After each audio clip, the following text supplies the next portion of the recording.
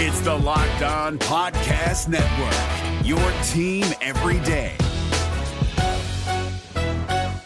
This Locked On Podcast is brought to you by Home Chef. Now that the novelty of the new year has dwindled down, how are your resolutions coming? One of mine was to order less takeout, cook more at home, but I'll be honest, I haven't been consistent. That is until I found Home Chef. Home Chef provides fresh ingredients and chef-designed recipes conveniently delivered to your doorstep to simplify the cooking experience and without robbing you of the joy of putting a dish together yourself. I'm pescatarian and they cater to a variety of dietary needs. I had this super refreshing ginger sesame salmon, a beautiful trout dish, and a super comforting shrimp and vegetable orzo dish, all of which took me less than 30 minutes to put together. For a limited time right now, Home Chef is offering all of our listeners 18 free meals plus free shipping on your first box and free dessert for life at homechef.com/lockedon. That's homechef.com/lockedon for 18 free meals and free dessert for life. Homechef.com/lockedon. Must be an active subscriber to receive free dessert. Well, if Oregon wants to get back to the Pac-12 championship game in 2023, they have to do a lot of things different from a year ago. But they have to play really well on the road, perhaps most of all. Here we go. You are Locked On Ducks, your daily podcast on the Oregon Ducks, part of the Locked On Podcast Network, your team every day.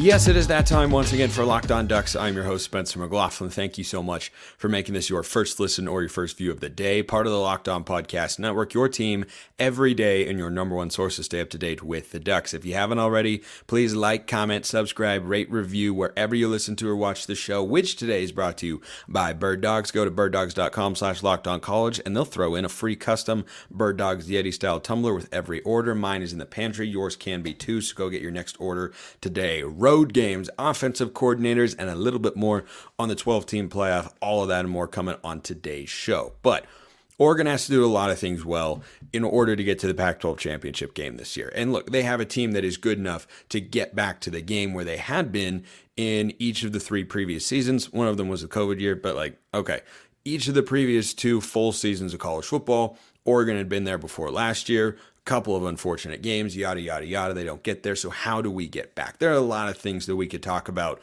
specifically within the team that everydayers know we've been talking about for quite a while here on the show, whether that's pass rush, pass coverage, the offensive line gelling, Bo Nix playing well, Will Stein having a good year in his first season as OC. But I think schedule-wise, the road games are going to be pretty crucial for the Ducks because the Pac-12 as a conference is awesome, which is going to make it tougher for Oregon, yes, but is also going to give us an accessible path to the playoff if they put together that sort of season, because they're going to have at least, we don't have an AP preseason top 25 yet, but ESPN's FPI top 25 has got 5 Pac-12 teams in there. That's probably how many? Maybe 6?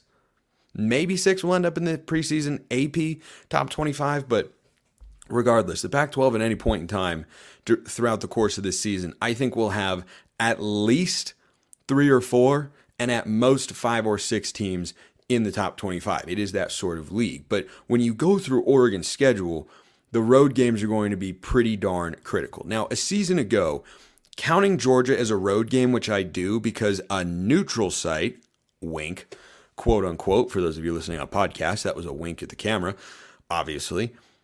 A neutral site game in Atlanta.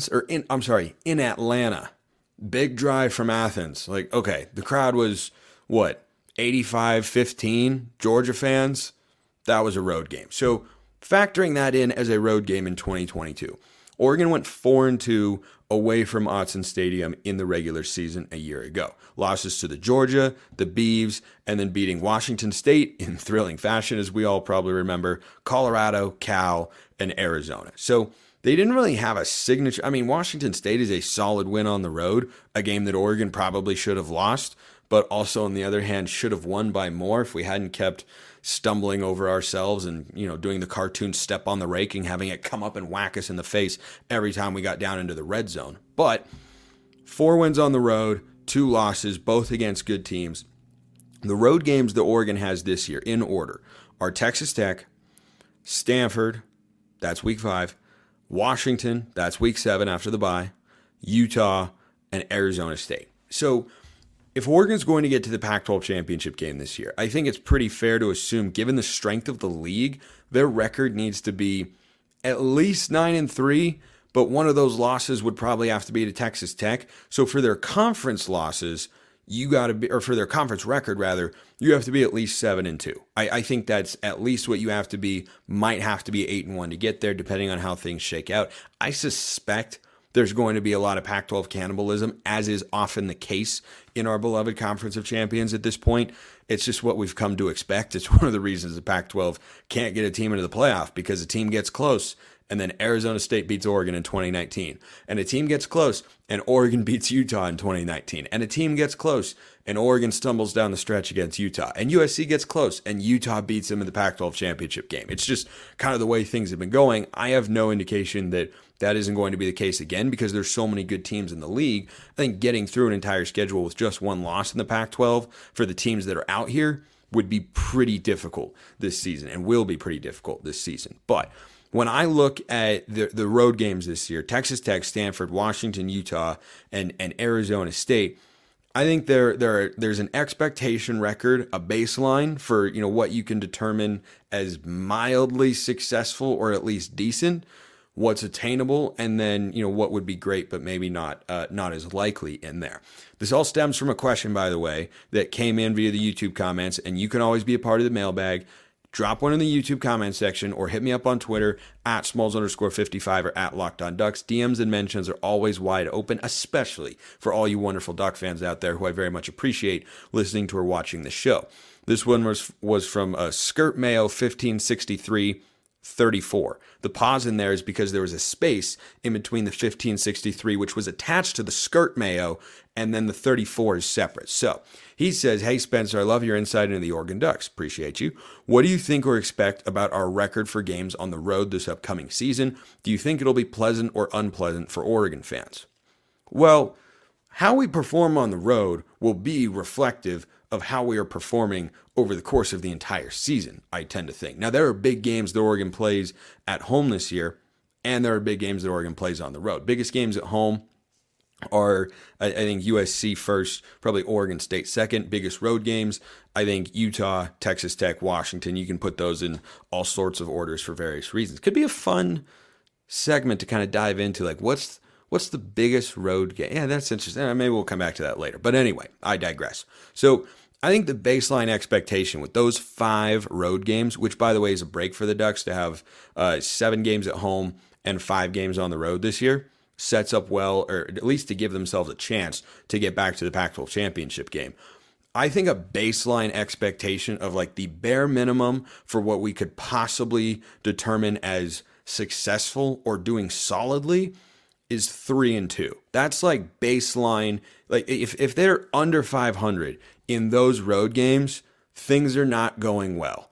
Now, if they were to go 2-3 on the road, my guess is those losses would be to Texas Tech, Washington, and Utah, who are all good teams. But Oregon is favored against Texas Tech on the road only by 4 points. Definitely something we'll discuss on a later episode of the show, which is why you should subscribe wherever you're listening or watching if you haven't already, to get you as ready as possible for the season, which is ever approaching as we are at the end of June. But that would be the most likely outcome. And the reason that 2-3 would just be frustrating, not acceptable, season crushing, however you want to put it, is because you either have, I think, 3 losses to Washington, Utah, and Texas Tech, or you have lost a game to Stanford or Arizona State, who are in year 1 of their rebuild with their new coaching staffs.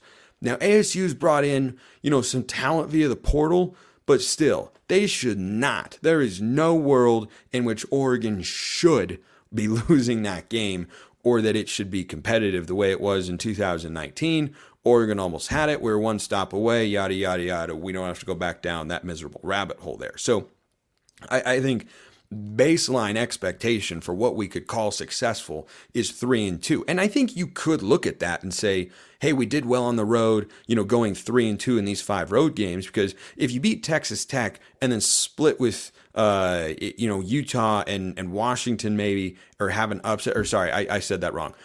If you lose to Texas Tech That doesn't kill your Pac-12 title hopes, and then you split with Utah and Washington, preferably beat Washington and lose to Utah.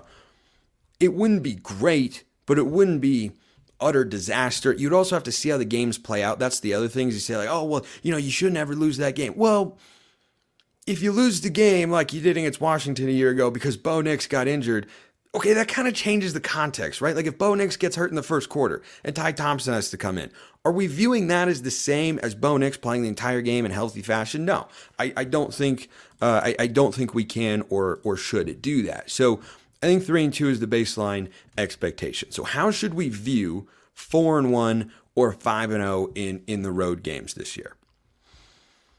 There are a lot of different ways to kind of view that, but I have thoughts on both of those. I've also got thoughts on bird dogs because summer is in full swing. I'm about to go back to the Pacific Northwest for the entire rest of the summer because it's awesome. And guess what? My bird dog shorts are coming with me because they are comfortable, they are versatile, they can do everything that I want to do this summer. Their stretch khaki shorts are designed to fit slimmer through the thigh and leg by giving you a truly sculpted look. Bird dog shorts do the exact same thing as Lululemon, but they fit way better. They fit better than regular shorts as well. They're made of a stiff, restricting cotton, unless you're like me who wears basketball shorts all the time. But all the people who don't do that, because I'm definitely weird and the outlier there, you got to go get the Bird Dog shorts. So go to birddogs.com/lockedoncollege. Get a free Yeti style tumbler with your order. That's all you have to do. Go to birddogs.com/lockedoncollege for a free Yeti style tumbler. You don't want to miss, you won't want to take your bird dogs off this summer, we promise you. So go get your next order today. It's Kubota Orange Day. Shop the year's best selection of Kubota tractors, zero-turn mowers, and utility vehicles, including the #1 selling compact tractor in the USA. And now through June 30, get 0% APR for 84 months or up to $3,300 off select compact tractors. See the details at KubotaOrangeDays.com. Your family, your land, and your livestock deserve equipment they can count on. So find your local dealer today. That's KubotaOrangeDays.com.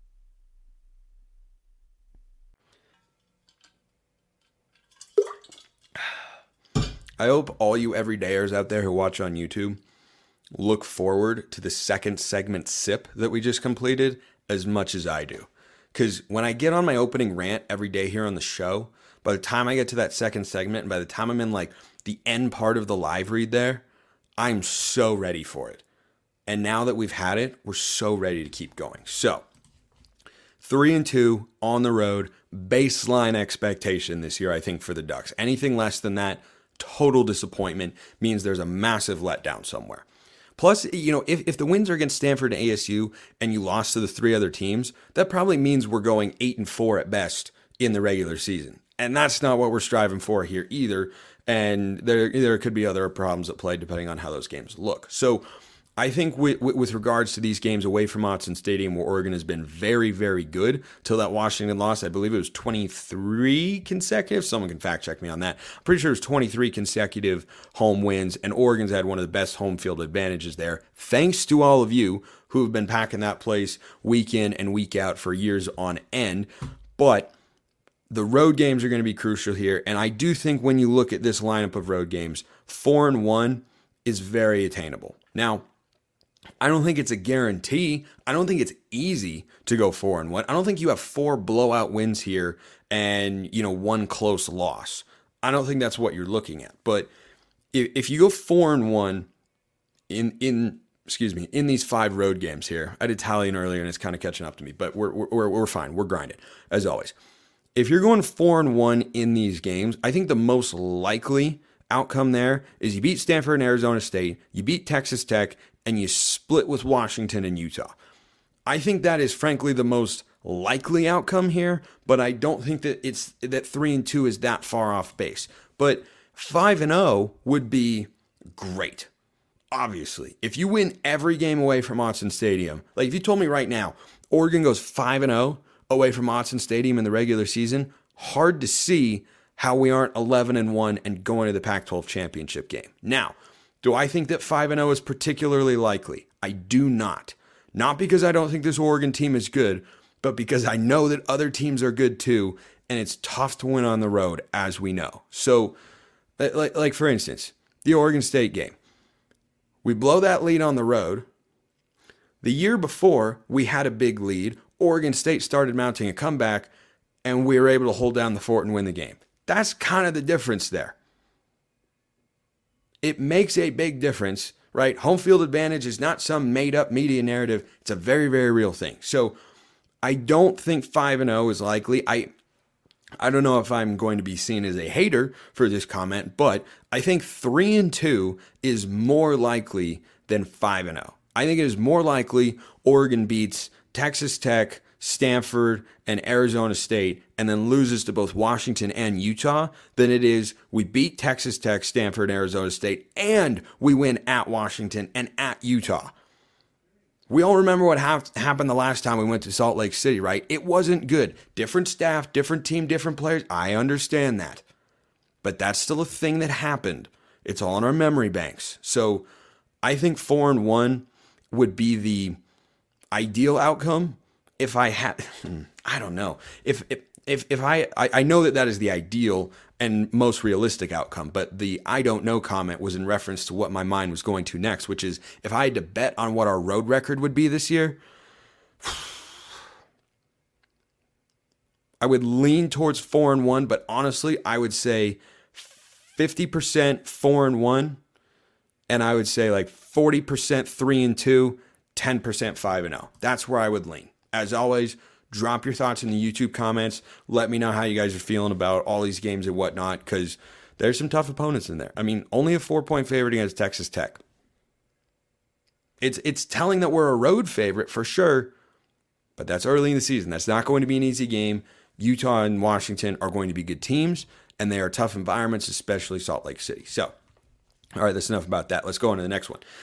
This from Andrew. I have a hypothetical question. I have a realistic or maybe hypothetical answer. I don't know. View it however you want.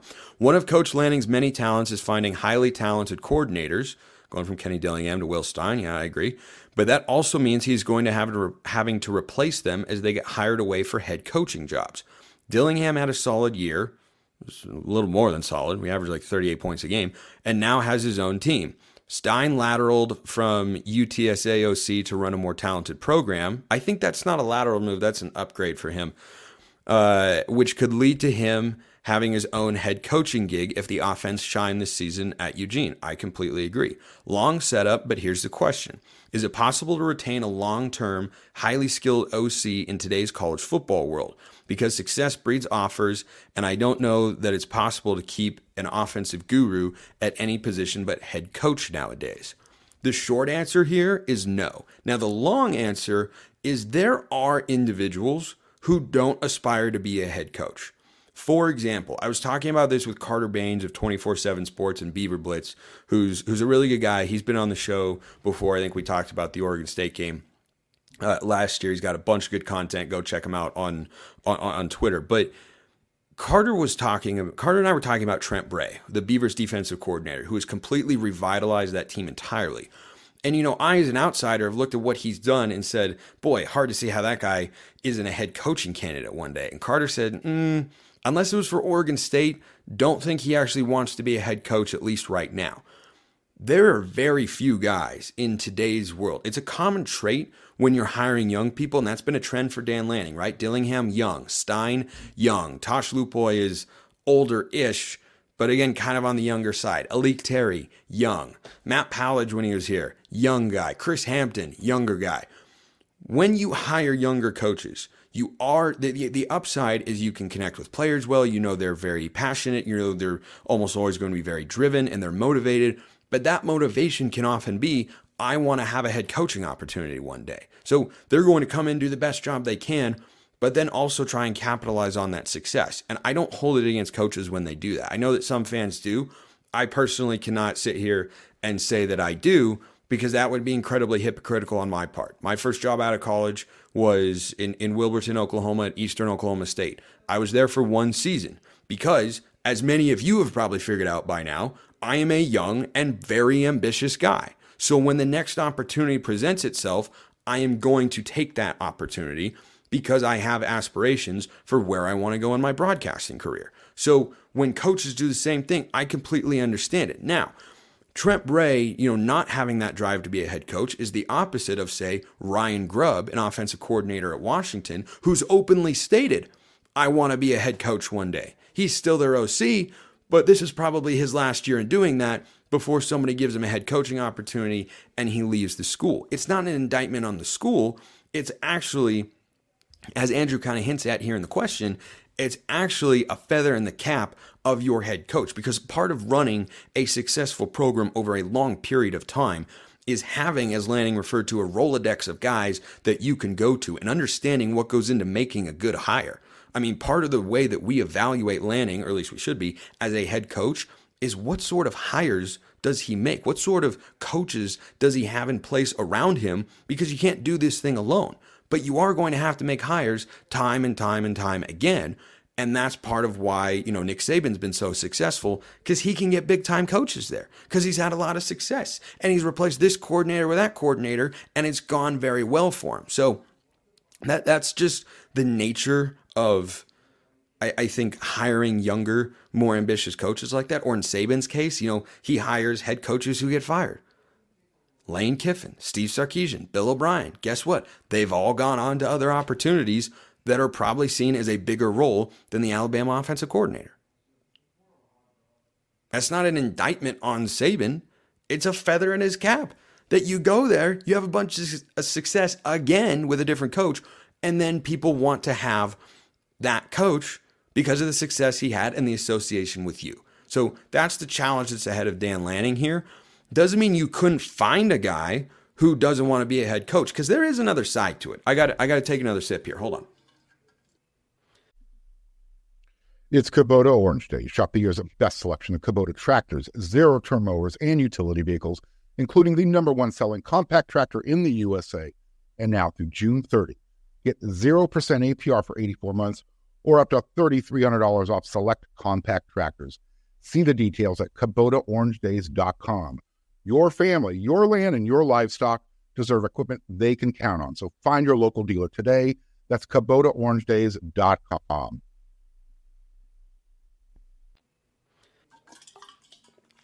All fired up about this topic. If you're an offensive coordinator, you are responsible for recruiting, you are responsible for game planning, you're responsible for play calling in a lot of instances, you're responsible for a lot. If you are a head coach, your pay goes up because your responsibilities go up. You see nowadays in college football, especially with NIL, portal, recruiting, boosters, donors, the whole media appearances, everything. You see a lot more CEO head coaches. In college, right? In the NFL, you see a lot of coaches that call plays. You don't see that in college as often.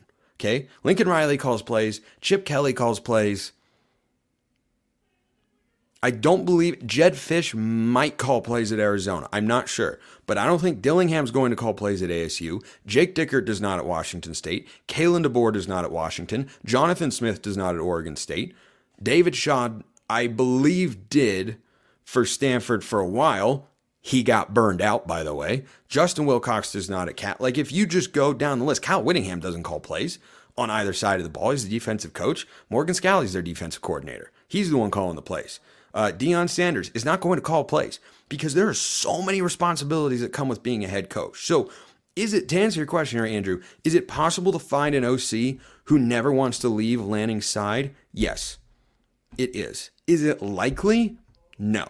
I am not anticipating that. I'm not removing the possibility, but I anticipate if Lanning continues to run the program at a high level, succeed, win games, recruit really well, all that sort of stuff.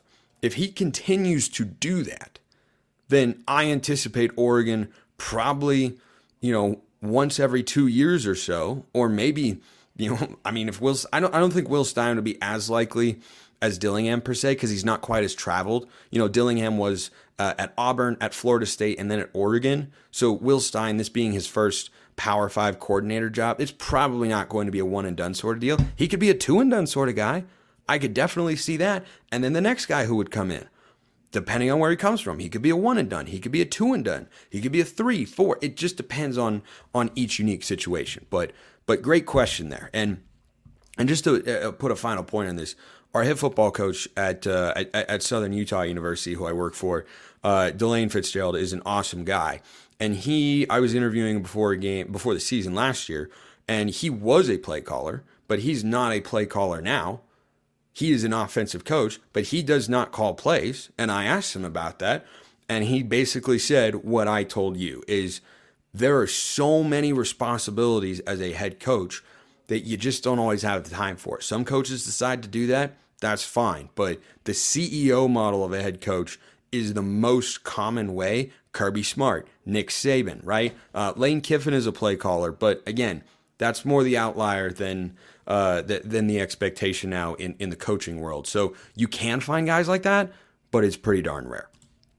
All right, last question here for today on 12-team playoff. This is from Balin.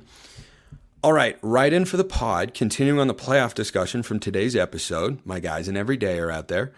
At least that's the way it seems. I'm 100% with you on the 12-team playoffs. Victory. Sweet victory. I've won somebody over. It's just way too much, especially considering the talent disparity you get in college ball as opposed to the NFL, which is notably more balanced. My guy gets it. He's making my whole week. This is peak gratification for me right here.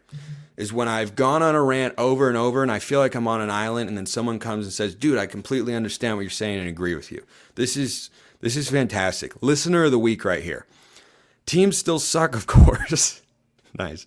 But all of those guys are the elite of the elite. Anyway, my sweet spot is 8 teams. I think 6 wouldn't do enough to broaden the pool of teams, but 10 to 12 is too much. It really doesn't take away any of the drama for me either. Basically, all an 8-team playoff would do is normalize the randomness of football a bit.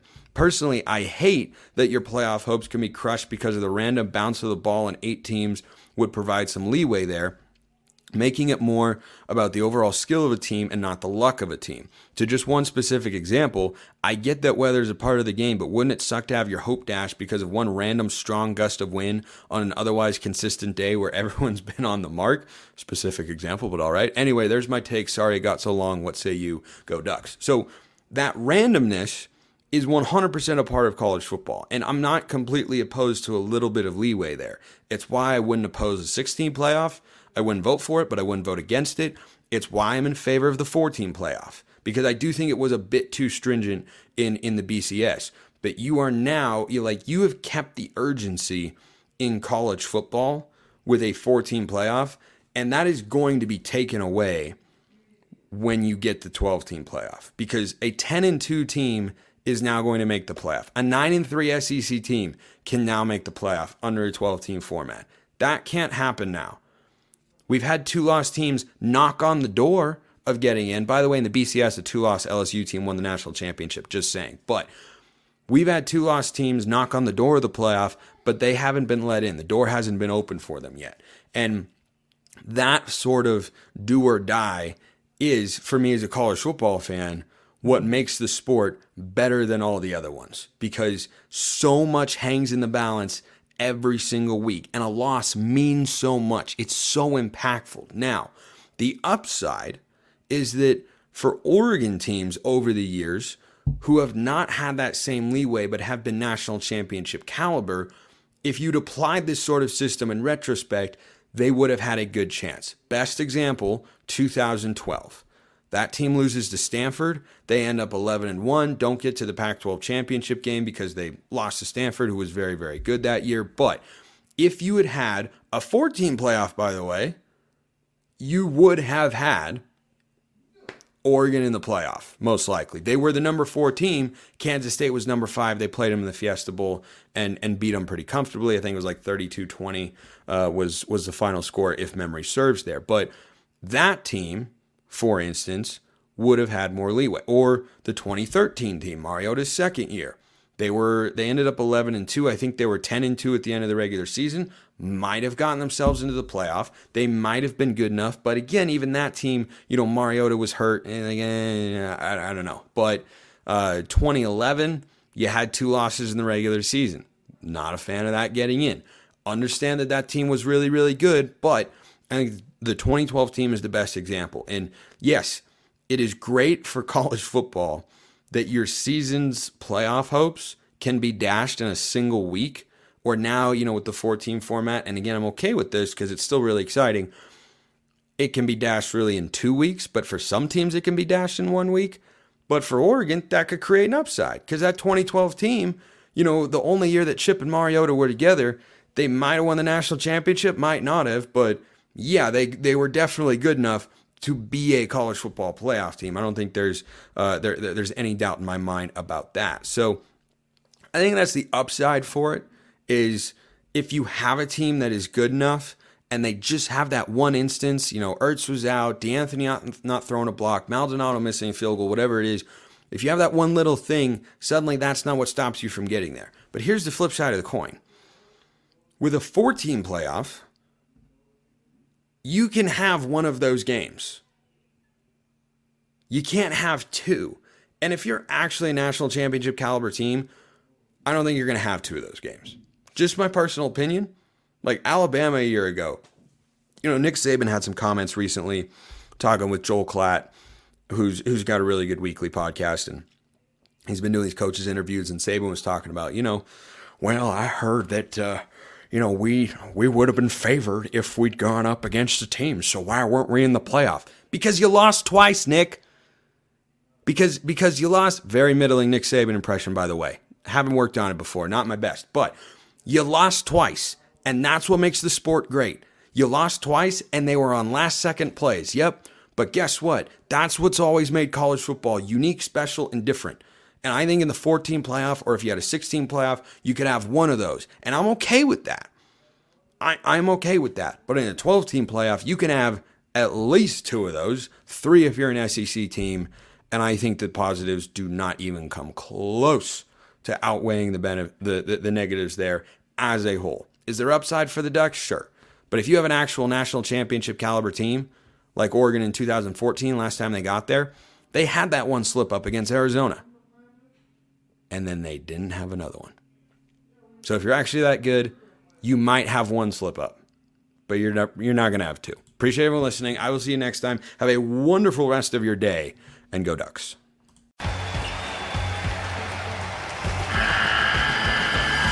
The NCAA tournament is almost here, and listening to Locked On College Basketball will give you the edge you need to dominate your bracket. So don't wait. Find Locked On College Basketball on YouTube or wherever you get your podcasts. Part of the Locked On Podcast Network. Your team every day.